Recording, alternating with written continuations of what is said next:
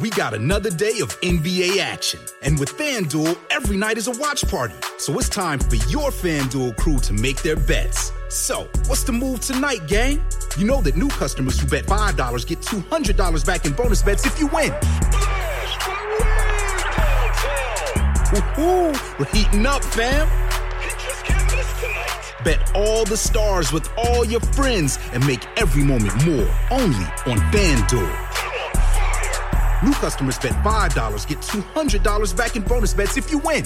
Make every moment more with FanDuel. It goes down in the DM. It go down in the DM. 21 plus and present in Virginia. First online real money wager only. $10 first deposit required. Bonus issued is non-withdrawable bonus vest that expires 7 days after receipt. See full terms at FanDuel.com/sportsbook. Gambling problem? Call 1-800-GAMBLER.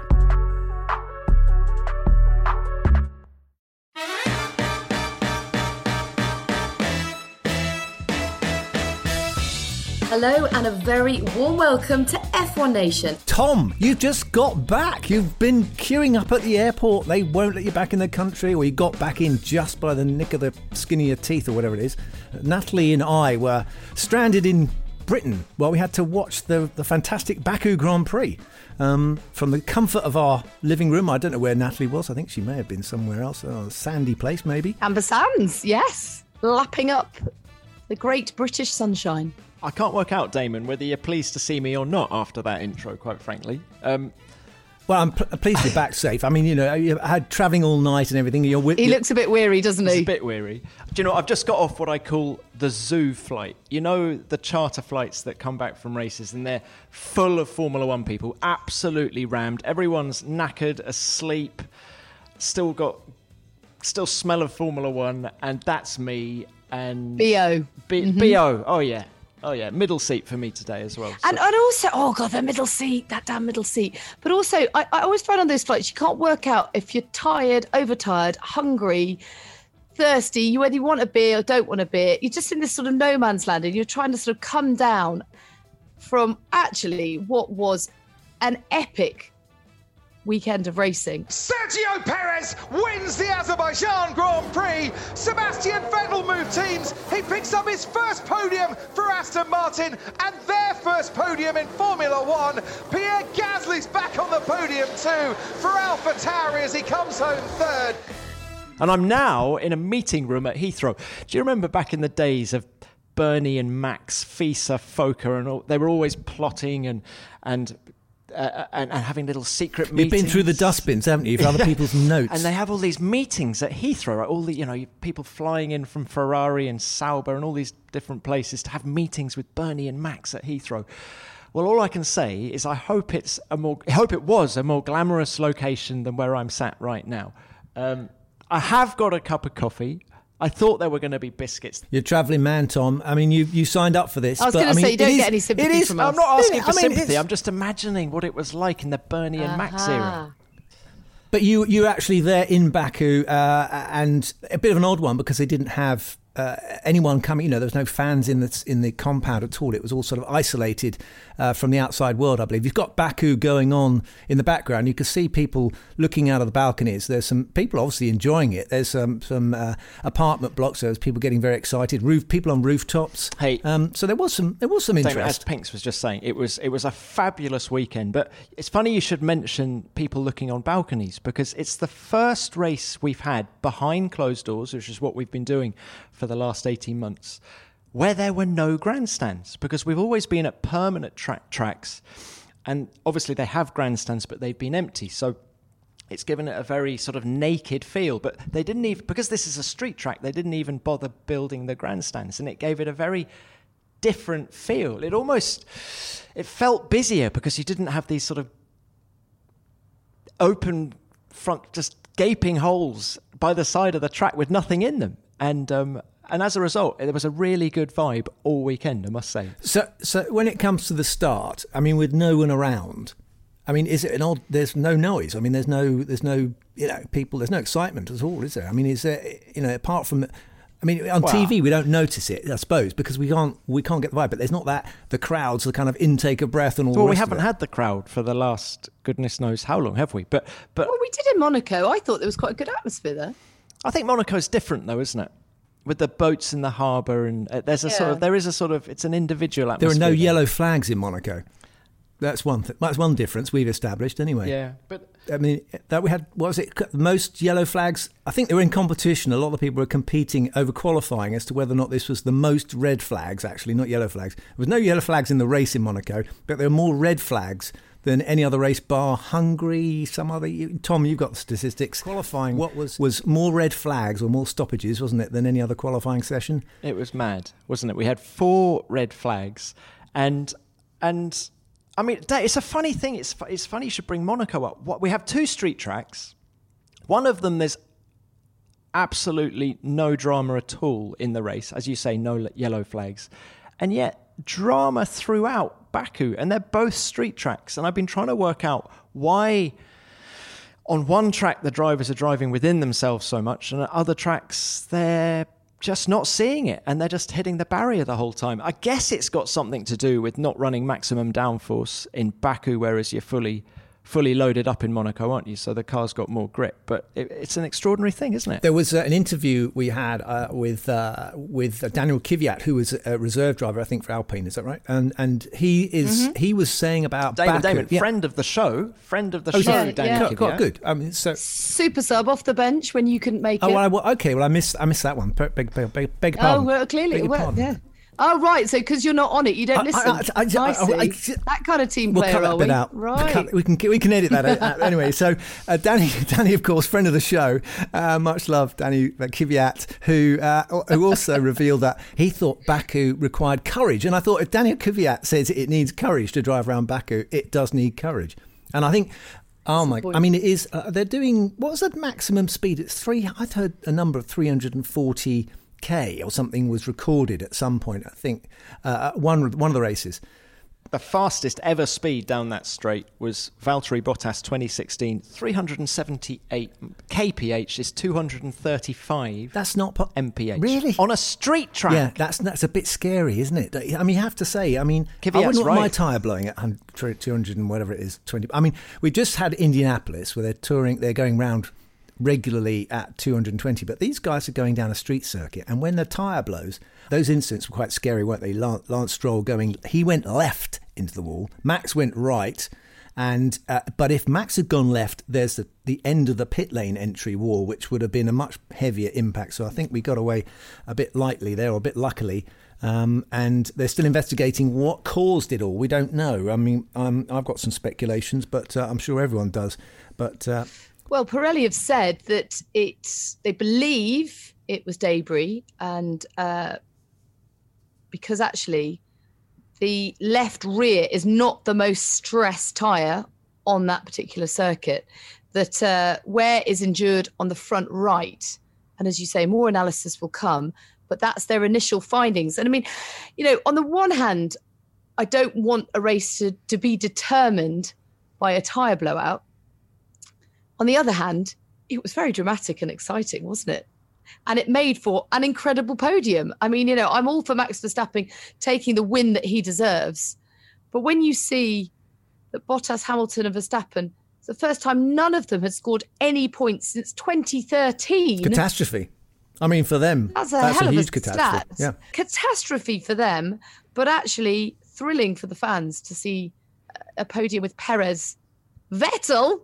Let's come to that in a minute. And of course, Gasly. I mean, there's so much to talk about. Yeah, it was full of action.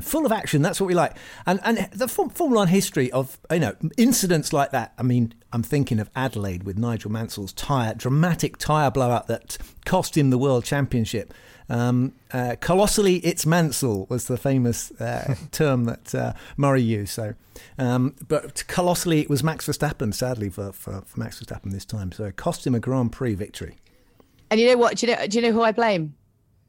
Paul di Resta. Commentator's curse. Oh, what did he say? He said something along the lines of, he'll no doubt give me a call now to correct me, but it was something along the lines of, with like three or four laps to go. Well, I don't want to jinx this, but he has just been extraordinary. Everything under control. What a brilliant race. Actually, all of that is still true. But moments later, the tyre went. Until that moment, until Max's tyre went, it had been one of the quieter Baku, Azerbaijan Grand Prix that we'd had. Do you remember 2016? There was a mad Formula 2 race prior to the F1 race. And we were predicting madness in F1 and it never came. Weren't we? Yeah, people changing flights, thinking we're never going to get out of here tonight because of the race and all the protests and everything after the race. Incredibly quiet. And actually, there'd been about 30 laps of not much going on. Everyone in a DRS train, so they weren't getting the pass down that long straight, even at 378/235 mph. And but then, bam, it all came alive. And I don't know. I loved those last 2 laps. Where were you guys on the... Should they have just finished the race behind the safety car? Were they right to stop it? Were they right to restart it? I love the fact they restarted. Yeah, it's got to be a standing start. I mean, you just cannot have a Formula 1 race finishing behind a safety car. We've seen that, and it's a pretty dull anticlimax. So that was brilliant. We got more bang for our bucks. 2 race starts, and of course this is a real good warm-up, a kind of suggestion of what it might be like when it comes to Silverstone when they have the new qualifying race. What is the correct term to call it? It's the pre-race to the main race that's going to define the grid. So, and I think nowadays with the cost caps as well, they really are. I mean, there was quite a bit of damage there at Baku, and that now we're starting to count the cost. And when I was racing, you could smash things up. No one ever said, do you know how much that cost? I was waiting for a bill, but I never came, thank God, because I'd be bankrupt. But, nowadays they really are adding it up, because that's £100,000, if you don't mind, off my, budget for next year. Or maturity, or whatever it is, machismo. I think it would trim that beard of yours as well. That's 20% off with free shipping at manscaped.com, and use the code F1Nation. Damon, I want to know your take on this button that not, Lewis not the Jensen accidentally button, pushed. the other button. You're talking about the magic brake button. Perez on pole, Hamilton alongside him on the front row. Perez gets away well. Hamilton will wheel spin. Perez tries to cut off Hamilton, who locks up and goes straight on. And Hamilton has gone from second in the race to falling out of the points. Oh, I'm so sorry, guys. Yeah, don't sweat it, Lewis. Don't sweat it. Did I have the magic on? Yeah, bud. Yeah, just knock that off. I could have sworn I turned it off. Yeah, you did. But knocked it on with the upshift. How can it be that easy to do? When I was racing, Natalie, we only had about 4 buttons, and it was still quite easy to press the wrong one. So, I mean, now they have and if you do a little sudden move, I should imagine it's quite easy to get. I mean, I thought we're gonna mention Perez because he won the race, didn't he? He did a fantastic job, but on the restart, he really made Lewis jump. And I was surprised by how aggressive, and I think Lewis was probably really surprised by how aggressive Perez was going to defend. And it's quite easy to imagine that, in his quick reaction, it was possible for him to flick a button or... and that's clearly what happened. He's gone in deep, and the brakes weren't working. Well, Damon, I was just trying to work out the sort of chronology of when he pressed this button, because he was sat on the grid. All his brakes were smoking, weren't they? So he'd clearly been using that button on his way to the grid to warm up the brakes. Your keen journalistic brain is going into overdrive, Tom. Well, hang on, guys, tell me, but if I've got this wrong... He'd obviously been using it, and to me it smacks of him just forgetting to turn it off, because that button needs repositioning if it's that easy to flick it on. I heard you say it, Pinks. Yeah, yeah. So I think it must be a way. How it could be that easy for a multiple world champion just to, saying that he's taking evasive action from Perez, that he just accidentally knocks this button. I mean, how can that be? Well, we've got onboard cameras, haven't we? And I think that Anthony went through it on the coverage I was watching, and I couldn't quite see. And of course, Anthony is slightly compromised because he does work for Mercedes as a simulator driver. So I don't think you want to be critical, but I didn't see quite where Lewis turned a button on or off. But they have a no-blame culture, as we know in Mercedes. So he can't blame the team and they can't blame him. So we might never find out. Yeah, maybe I'm being unfair, but I think he just forgot to turn the system off. That's what it smacks of, doesn't it? Yeah, so what it means is, well, just to explain to the listeners who I'm sure they all understand this principle, but when you're on a warm-up lap, It's easy to get heat into the rear tyres because you've got 1,000 brake horsepower. You can just give it a blat of throttle and that warms up. But the fronts are more difficult. So they turn this bias towards the front. So the front brakes get really cooking hot, which you can see the smoke pouring off. And that goes into the wheel and that warms up the tyre. And that would be a good device to do on a lap, but not during a race because you need the brakes to be working front and rear, not just fronts. So it's like a front handbrake in a way. So I think what you're saying, Damon, is DCTC has cracked the case. Yeah. I think we're slightly suspicious as to what actually caused. I mean, it's very easy to do. I can remember we had a strategy button that was a start strategy button in Jordan, and I was supposed to remember to turn it off after the first lap, and I forgot. And then it went into default mode, which meant shut the engine down, and then Pedro Diniz went over the top of me. So yeah, you can forget. Whether Lewis forgot to turn the button off or whether he accidentally put it on, I think what's becoming clear this year is that he is making more mistakes than he has done in however many previous seasons that we've been witnessing. You know, you've got the Imola mistake, there's this. I mean, I cast my mind back to the Bahrain test as well and him crunching across the gravel, having thrown it off. It's just, there are mistakes creeping in. You can't, that is a fact. Well, you only make them when the pressure's on, don't you? Exactly, Natalie. I think that's the point. We're seeing now Mercedes having stress fractures. You know, we're seeing them being put to the test by a competition which is quite, obviously hotting up, and particularly at Baku, it showed that the Red Bull had speed and it had cornering power and it had all sorts of good things about it, and they were having trouble getting their tyres warm, and coming off the back of Monaco where at least Lewis didn't have such a great race, and so they are, they know they're going to have to fight, and I think they've put all of their resources into the next year's car. I think they may have not as pushed as hard on this car as they need to, given that the competition is going to. So I think they're going to be fighting a battle on two fronts with next year's regulations development, and now having to up their game a little bit on this year's car to keep the championship. Because I think, well, DH, to be fair, Red Bull have got to fight those two battles as well on those fronts, haven't they? I think Red Bull will do, and I think that they are I think they're an opportunist team, and I think they know this is a chance for a championship. And I think they know that if Mercedes slightly take their eye off the ball, they could slide in there with a more competitive car than they've had. And one of the reasons I think this, Tom, is because I was listening to your Beyond the Grid podcast with the Brackley boys, and that was very interesting indeed. And I think it was basically they talked about one of the seasons they decided they weren't going to develop the car anymore, and they piled everything they had into next year's car, which is, of course, I think it was the car that Button won with. So yeah, I think that it was actually the transfer. It was transferring from the pre-hybrid era to the hybrid era. So I think that it was one of those junctures. Anyway, they decided to forget this year and focus on next year. And I don't wonder if that's a strategy that they've adopted too soon for 2021. Well, except, guys, I think the mistakes now are operational, not anything to do with the development of the car. They've still got a really, really quick car. Yeah, but it's where your focus is, isn't it? We talk about this laser focus required. A slightly different take on it is I was quite interested how Lewis came into the weekend off the back foot and sort of came good. I mean, really looked like he was going to win the race, or at least take a podium, having sort of really struggled. And then obviously Bottas just sort of faded behind him.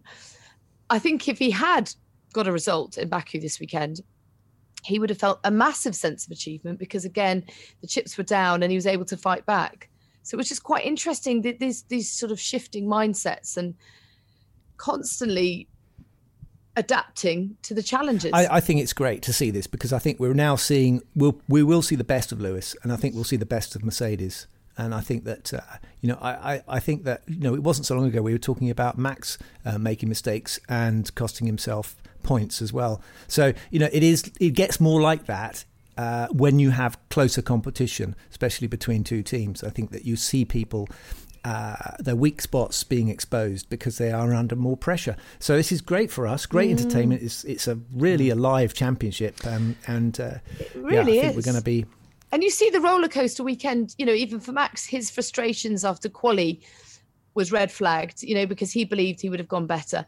And same for Perez. And then, to be sort of dominating the way he was, to then get that tyre blowout. Yeah, I mean, what a roller coaster. But Pinks, it's interesting you mention Bottas because what did he? He qualified 10th and finished well down the order, just in front of George Russell in the race, didn't he? And Mercedes need him firing on all cylinders if they're going to genuinely take the fight to Red Bull. Not only in terms of points for the Constructors' Championship, but in terms of when they're struggling like they were after Friday practice or during Friday practice here in Baku. They need both cars giving them answers because they tried, I think they threw the kitchen sink at a new way of getting heat into the tyres. They'd struggled in Monaco heating up the tyres. They tried something different in Baku and it didn't work. And Bottas just never really turned up this weekend. And therefore they're suddenly becoming a one-car team competing against an increasingly functional two-car team at Red Bull. So they need to sort the Bottas situation out, as well as keeping, Lewis at the top of his game. And how long have we been saying that about Red Bull? And look, finally, Perez seems to have come good. Bang on. And it does make a difference, massive difference. From the moment Bottas's private plane went technical in Helsinki and he turned up late, he didn't get to Baku until 7 p.m. on Thursday. And for a reference, I think most drivers try and be there by lunchtime. So if you do a track walk, you miss the track walk. He missed one of his engineering briefings and he was on the back foot throughout and never ever got going. Yeah, I always play better golf if I turn up late. Because you don't have time to think about it. The thing is, you got so much adrenaline. You're kind of going. You're kind of going. Come on, guys, let's go. Where are we going? And I'm not sure about turning up late being a bad thing. I think. I wondered how long it was going to take us to get onto golf. I've slipped it in. So I slid it in there. But well done. So I mean, but Valtteri, Valtteri, if the car has not been performing, then and Mercedes have got a problem. You can see Lewis's talent kind of sees them through a bit.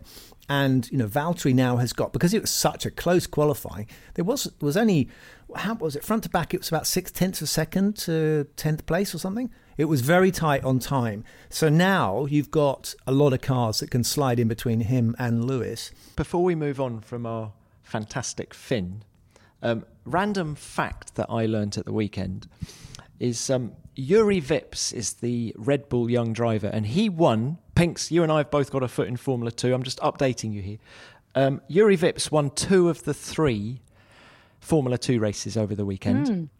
And he was stood on top of the podium after his first win. And I thought, God, I really recognise that national anthem. But he's Estonian, by the way. I thought, I've never heard the Estonian. Why don't I know that?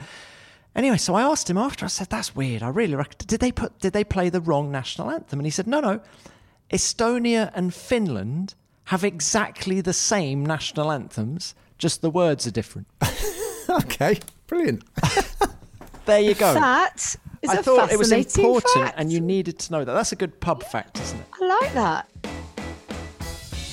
Well done, Sergio! Well done. Thank you for finishing that off for us. Great job. This is for you guys. The great Sergio Perez, he's up to speed. I mean, what a great weekend.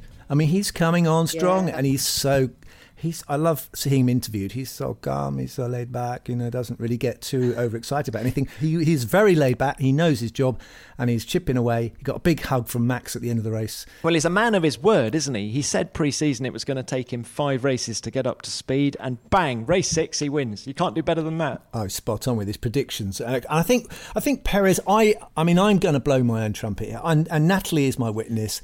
Natalie, how long have I been saying Perez is a great driver?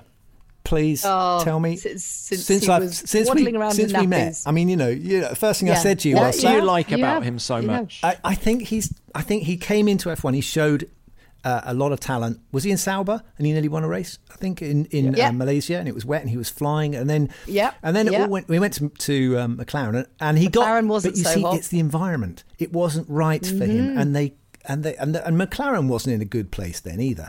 So he still out-qualified Jensen more often than not. Right, so there you go. I mean, he has what it takes. Look at the podium finishers, Damon. All of them rejected by their teams last year or the year before. Yeah, they were kind of the changeovers, weren't they? But ironic. They were let go.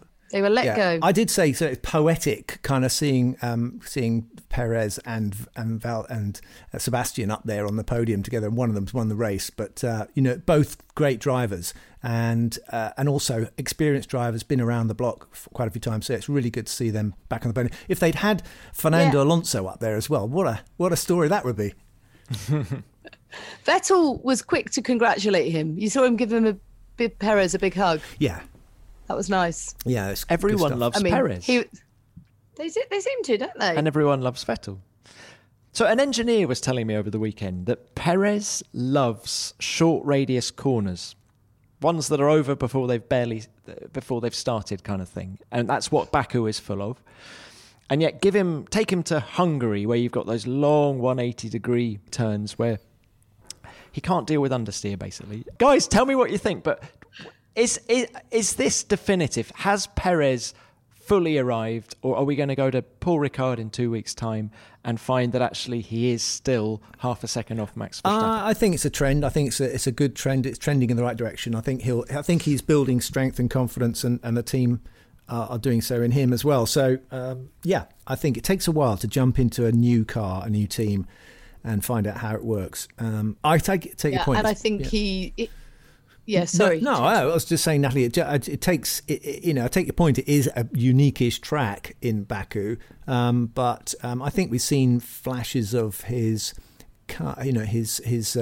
performance when he gets going in a race. He's not like some drivers who actually they qualify well. I'd say Valtteri qualifies well and then doesn't perform quite so well in the race, whereas Sergio doesn't typically, goes better in the race. So I think he learns a lot. Andy Green, technical director of Aston Martin, said that Checo it's like he's got traction control in his bum / right foot. He said he's so brilliant at feeding in the power. He knows exactly where the limit is. And therefore it makes him, he doesn't overstress the tyre as a result. Why he's so good at... Hence being so good with tyres. Exactly. Yes. Traction control in your arse. That's what you need. It's quite interesting with Perez because he is still keen to point out that this is a bloody difficult car to drive. I mean, he was looking quick all weekend, wasn't he? But you didn't necessarily predict he would take the victory. And obviously, right until the bitter end, you didn't think he would. But he was ready to pounce when it mattered and was very aggressive at that restart. Yeah, he did. And so solid. When he had Hamilton, right behind him all those laps, I felt he had the whole thing. I felt he had the whole thing under control. Yeah. Didn't feel he was about to make a mistake like a rookie. He was just Perez has arrived. He's got that confidence. So. Yeah, he's one of those annoying drivers. I stuck behind Jarno Trulli once at the A1 ring, which is now the Red Bull ring, for an entire race. He didn't make a single mistake. I kept trying to get him to fumble the ball, and so Perez was like that with Lewis behind him, and Lewis, you could see he was thinking, he was running out of ideas. He was on the radio all the time saying, I can't stay with him in the middle sector, and he didn't have enough straight line speed. And so, Perez is experienced. He's calm in the cockpit, and in the race, he's very strong. Yes, mate. Well done. Yes. Great job. Hey. That's a podium, man. That's a wrap. Thank you. Car was amazing today. 15th, 13th, 13th. That man's first 4 races with Aston Martin have now finally, he's turned a corner. Sebastian Vettel on the podium this weekend. The first podium for Aston Martin as a new iteration, would you call it that? A new combination, maybe. A new arrival. He's slotted in. It's come since Monaco, I feel. Monaco, something like a penny dropped. I mean, he was coming. The signs were coming, but definitely in Monaco, he looked like he was a happy man in that car, and it's translated across to Baku. He didn't quite get through in qualifying, did he? Because they had the shunt at the end, so he didn't get his last run in. So he was a bit frustrated to not qualify. But of course, not getting into the top 10 gave him the opportunity of having his tyre strategy, which is a better tyre strategy, which then ultimately got him to second place. And actually, you have to say his teammate, did incredibly well with that recovery drive until the tyre blowout. Lance Stroll was having a great race in Baku. The car is good, isn't it? Clearly, they've made... Which we weren't saying at the beginning of the year. And nor were they. And then I think when the whole floor and change of regulations died down and they just thought we're going to have to knuckle down and sort this out, they're proving that actually they do have a good racing car. But taking it back to Seb, guys, what do you think? I'm going to say something that I think you'll probably disagree with, but I think Sebastian Vettel is happier now than he was at any period in his Ferrari career. I think this is the happiest Seb we've seen since 2013.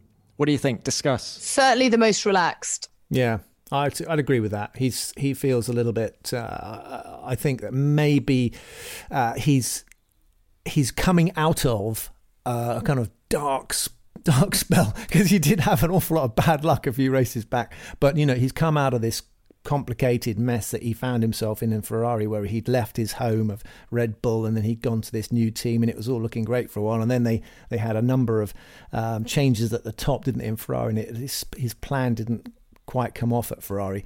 So quite difficult to get to that point in your career and think to yourself, am I on the scrap heap? But he's clearly not. The old Seb has come alive again, I think, in the Aston Martin team. But don't you think that about quite a few races this weekend, it was a real shot in the arm for a handful of races' careers? When you see Seb, you see Perez, you see Gasly up there on the podium, they were able to sort of silence the critics, really. And actually, it gave me a real sense of the talent that we've got on show. Up and down the grid, everywhere you look, there's brilliant drivers, brilliant racers who can still, at these sort of, stages of their career, deliver performances like that when it really matters most. It's chemistry, isn't it, Natalie? I mean, you need the right people. You need to feel good in the environment you're in, and you need to feel like the people you're with are working with you. And you can see it so often in drivers. I mean, Gasly, of course, we mentioned that, he didn't seem to fit in with the big team at Red Bull, and he's gone back to his home team, and he's really shown a different kind of quality in that environment. And of course, we just mentioned Aston Martin and Seb. And Seb, I felt there was this kind of wobbly period at the start where he maybe felt, oh my goodness me, what is this going to be like? And the car wasn't looking so good in the test in Bahrain and so forth. But things are starting to pick up, and the chemistry seems to be right. It seems to be good. They had a different power unit. Did they all, the Merc guys, have fresher power units? Correct. They did. So that may have been. It's always nice to get a bit more horsepower. So he probably felt a bit better about that. But the car generally looked more competitive, didn't it, than it had done. But on the subject of Gasly, and you say he didn't fit in with the big team, and he's now doing a fantastic job with AlphaTauri. Do you guys think you get drivers who are small team drivers? I remember thinking Giancarlo Fisichella, brilliant in a small team. Put him in the pressured environment of a Renault alongside Fernando Alonso when they were winning world championships, and he just never quite hit his stride. I think Gasly's a wonderful racing driver, but I wonder if he is a small team driver. He loves being the big fish in the small pond. Well, he went on record as saying that he just didn't feel like he got the support that he needed in Red Bull. And, there's others that can attest to that it is Max Verstappen's team, and he's moulded them very well around him. And Gasly probably felt slightly out in the cold. And he whether it's a small team or just a connected team and one that's prepared to offer its support. I don't know, because I don't know the inner workings of Red Bull, but he was quite keen to point that out. It's very difficult to get a team that provides the same level of comfort to both drivers. I've always felt there's definitely a yin-yang thing going on in teams. If one driver's up, all the energy of the team goes to that driver, and then if to actually turn that back in your direction is very, very hard. But if you can do it, it's like water in a bathtub. It all slops to one end again. It's kind of you playing this fight all the time for the energy in the team, and to stay on top and keep it all going your way means you have to beat your teammate. And so I don't know how you ever get a level continuum Yeah, it is such a good point. It's a brilliant point, because it's about the hearts and minds of all the team members as well.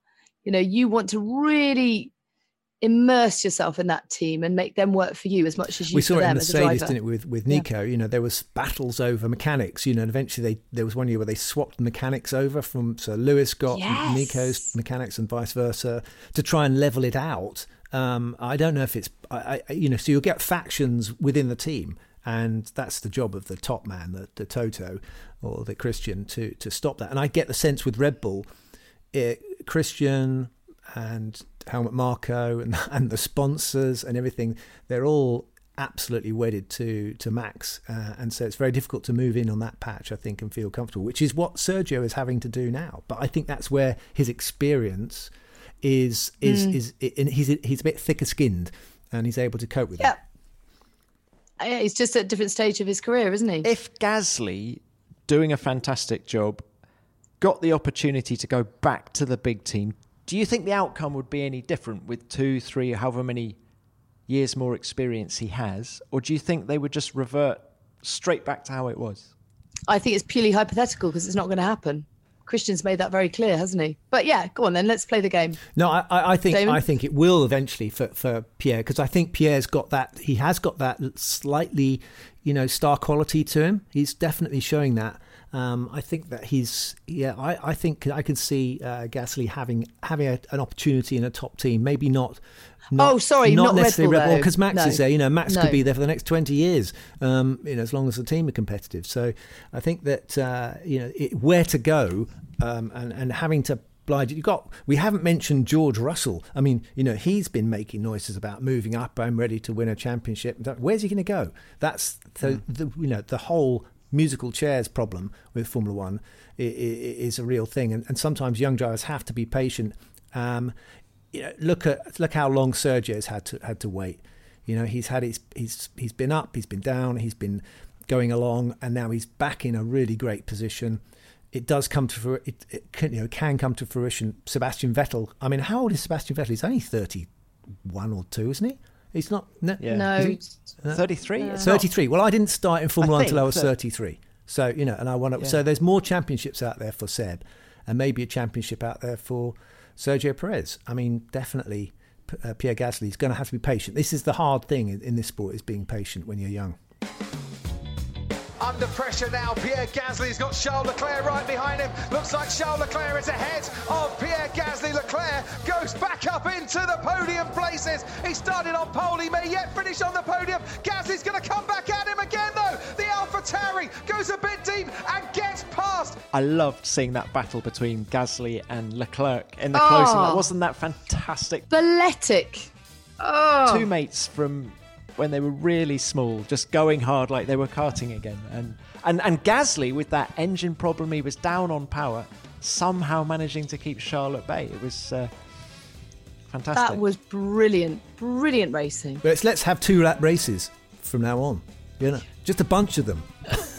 When we run Formula One. There was a funny moment in the post-race press conference in Baku, because before the cameras came on, the first thing that both Checo and Pierre wanted to know from Sebastian wasn't about the car, about the race. It was, why didn't you get out of the car during the red flag period? And Seb went, well, I just wanted to stay in the zone. And they said, yeah, but didn't you need to go to the loo? And he went, well, if I needed to go to the loo, I can... And they went, no one actually does that. No one actually pees in their car. And he said, well, anyway, I didn't need to go, so it was fine. But loads of them pee in the car. Jensen's admitted that to me. Damon, come on. Johnny told me that as well. DH, now's your moment. Nat and I want to know. I'm extremely proud to announce that I have never peed in a racing car. I sat on the grid in Spa in '98 for an hour, and it was tipping down, and we poo. Yeah, I've crapped myself a few times. No, so you can cut that out. So did you not get out of the car? Did you not get out of the car at Spa? No, you did what exactly. We now call I didn't know how long it was Sebastian. going to take, and it was going on and on. Eventually, I'm dying for a pee now. Wish I could. I'm convinced that the more you want to go, the quicker you get off the line. But the thing is, right? Imagine trying to pee at 200 miles an hour. That would be a challenge. I'm not sure I could do that. Well, I've never. I think that's not on your mind when you're actually moving. I think that's the theory behind it. Is that actually once you're racing, you forget all about all that, and so you're kind of, and yeah. Let's get a warm, wet leg. Do you know what we've forgotten? We've forgotten that Ferrari was on pole position. I mean, there was such a lot in the race. We actually forgot that actually we might have been talking about Ferrari or Leclerc having his second pole position on the trot, which unfortunately didn't materialise into anything in the race. But how ironic as well that it was his teammates' crash this time that prevented anyone else from bettering it.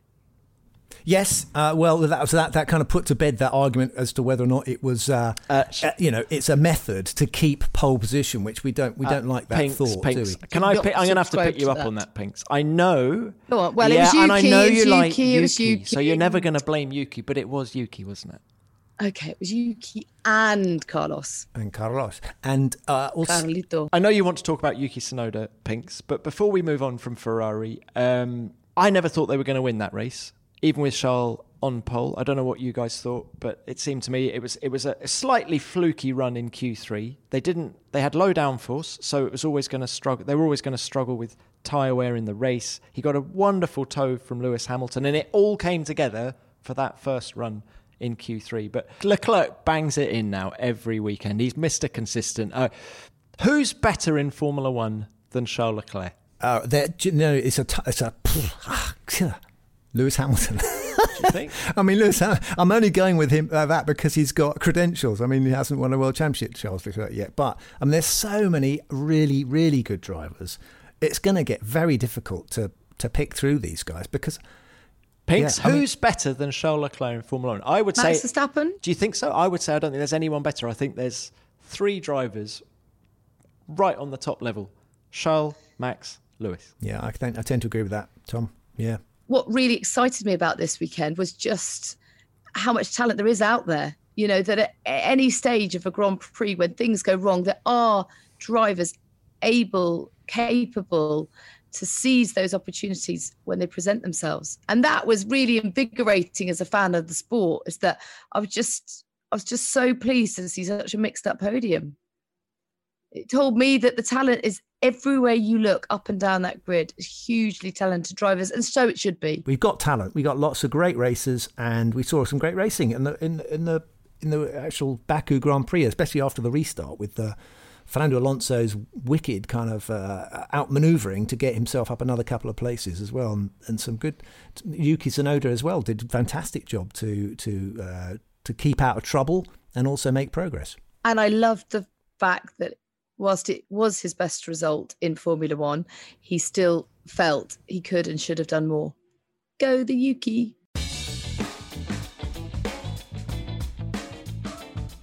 Damon, you know it's that time again. It's the time to ask me awkward questions that I have to think up brilliant answers to on the spot. Is that the time? It's Ask Damon.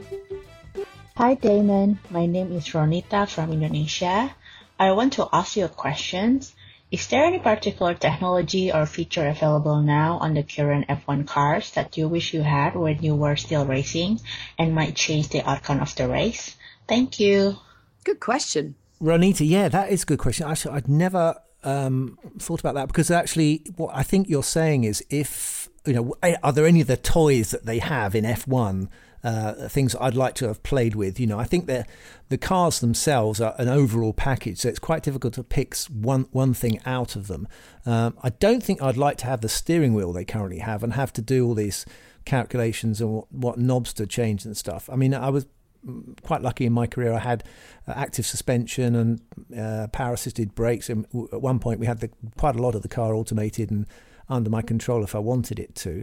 I think thinking about it, probably power steering is the thing that I would probably like to have had more of when I was racing. But the acceleration and the power they have and the downforce must have been would be something that would be mind-blowing to have experienced. I think these cars are so much quicker. You look at the pictures of them now on the track, and I can't believe how quick they are. I think sometimes it looks like the pictures have been speeded up. So overall, the whole car is quite an appealing step up in performance from when I was racing. But I can't think. I'm trying to think of one good answer of one particular thing that I could have picked out. I suppose it would have to be the halo. Yeah, because I mean that's a lifesaver. I didn't need it, but some people did when I was racing. So yeah, halo probably would have been good. Come on, Brake Magic, is it for you? Would I have wanted Brake Magic? Well, only if I was going to the grid and not going to the first corner. I don't think that doesn't seem to be working, does it? When it's actually in a race. Depends on your fingers and thumbs. There's too many things to think about. I don't know how they cope. I mean, there's so many blooming settings on this car. My simple mind would not have been able to cope with these modern formulas. We had a radio and a drinks button. There was a button which we had once, which was subsequently made obsolete, because you basically press the button as you come into a corner and it just changes down for you. And Renault had set it up. I went to the first test of the year. Had a lovely Christmas. We come out and first test, go down the straight, press this button. As I go into the corner, they'd forgot to set the rev bar. So instead of it changing down when the car had slowed down enough, it just kept changing down. So the engine revs went up and up and up and up, and eventually the engine blew up and spat me off the road. And I thought I'd hit the self-destruct button or something. I just my first lap, first corner, first time in the car since Christmas, hit this button, it goes explode and I crash. I thought, what have I done? I only pressed that little yellow button on the left-hand side, and I thought, was I not supposed to do that? Anyway, that was the magic button. That was the magic self-destruct button. Okay, next question. Hi Damon. I once sat next to Jacques Villeneuve on a red-eye flight from Montreal to London, and he was reading some kind of fantasy or sci-fi novel. What is your preferred reading matter? And can you suggest some books that today's drivers ought to be reading?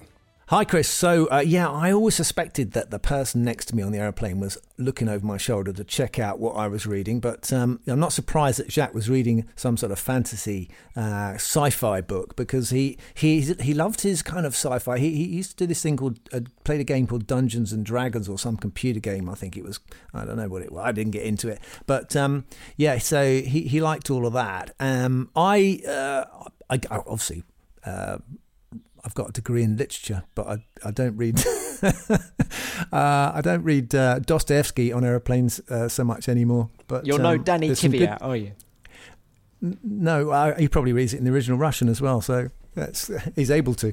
I mean, there's so good books. Sometimes you read to escape, don't you? And other times you read to learn. I tend now to. I've switched. I've gone over to the more visual things, and I like to watch documentaries, particularly sport documentaries. I'm reading The Plague, which is kind of like topical at the moment, isn't it? I thought you'd be champing at the bit to tell us that we all need to read. What was it? Watching the Wheel or something? Or what was your book called? A good book to read. Yeah, no, my book was called Watching the Wheels. You don't want to read that. I mean, there's people out there who want to read it. They should read it. Chris, I've read it. It's a good read, and you'll both find it an escape, and you'll learn stuff as well. The Homer's, what was Homer's first book? The Iliad. The Iliad. That's it. Thank you, Tom. The Iliad's got a great scene in it, which is a chariot race. And I always thought it'd be brilliant, and I missed my opportunity, and I'm forever kicking myself. I will have to kick myself for this. But I wanted to get Murray Walker to record the chariot race in the Iliad, which would have been great. That would have been gold. I sadly missed that, and we'll never get him back again. DH. So maybe Tom, you can do this for us. You are podcast gold. You are podcast. So Chris has said, Damon, can you suggest a book for your fellow F1 drivers? And you have actually just suggested the Iliad. Is that? Yeah, I mean, it's full of daring do and exciting bravery and fights and arguments. It's a good book. It's obviously a bit old now, but it's the thing is, nothing much has changed, has it? It's a bit like F1. Wonderful. I'd love to hear more of these questions. They're very interesting. They make me think quite a lot, actually. Some very interesting angles people come from. And so more of that, please. If you just record your voicemail message to askdamonhill@gmail.com and we'll play them and I'll try and answer them. Before we go, we haven't mentioned McLaren. Lando Norris finishing 5th and Daniel Ricciardo 9th. Really solid weekend for them in Baku. But, I mean, Damon, it was a tough weekend for McLaren, though, when news broke that Mansour Ogier, one of their shareholders, passed away at the age of 68. Such an instrumental part of that team, wasn't he? He was, and I'm not sure quite how much fans realised how important he was to the McLaren story. I mean, he really was the brains, in many ways, and the powerhouse behind McLaren's fantastic years with Senna and Prost, and he'd been there from the very beginning. So, and a genuinely lovely guy. I didn't have the good fortune to work with him. I just knew him socially at occasional sporting events, but of course I was racing with the competition, which was Williams. So I was never really inside the McLaren camp. But him and his wife, they were always lovely people, and very sad loss for McLaren team and the people that knew him. And Damon, as you say, you know, you were a rival, yet he was so sporting. He always got in touch with rivals, you know, congratulated people when they won if it wasn't a McLaren. I mean, Christian Horner said at the weekend that whenever Red Bull won a race, Mansour always used to text him to congratulate him, which is a mark of the man, isn't it? Yeah. Yeah, I think he was one of those big people who were behind the scenes, and only the people who were really involved in the sport got to know who he was. I don't think he wanted the limelight. He was quite happy to sit back and see all the fruits of his planning and investment come to fruition.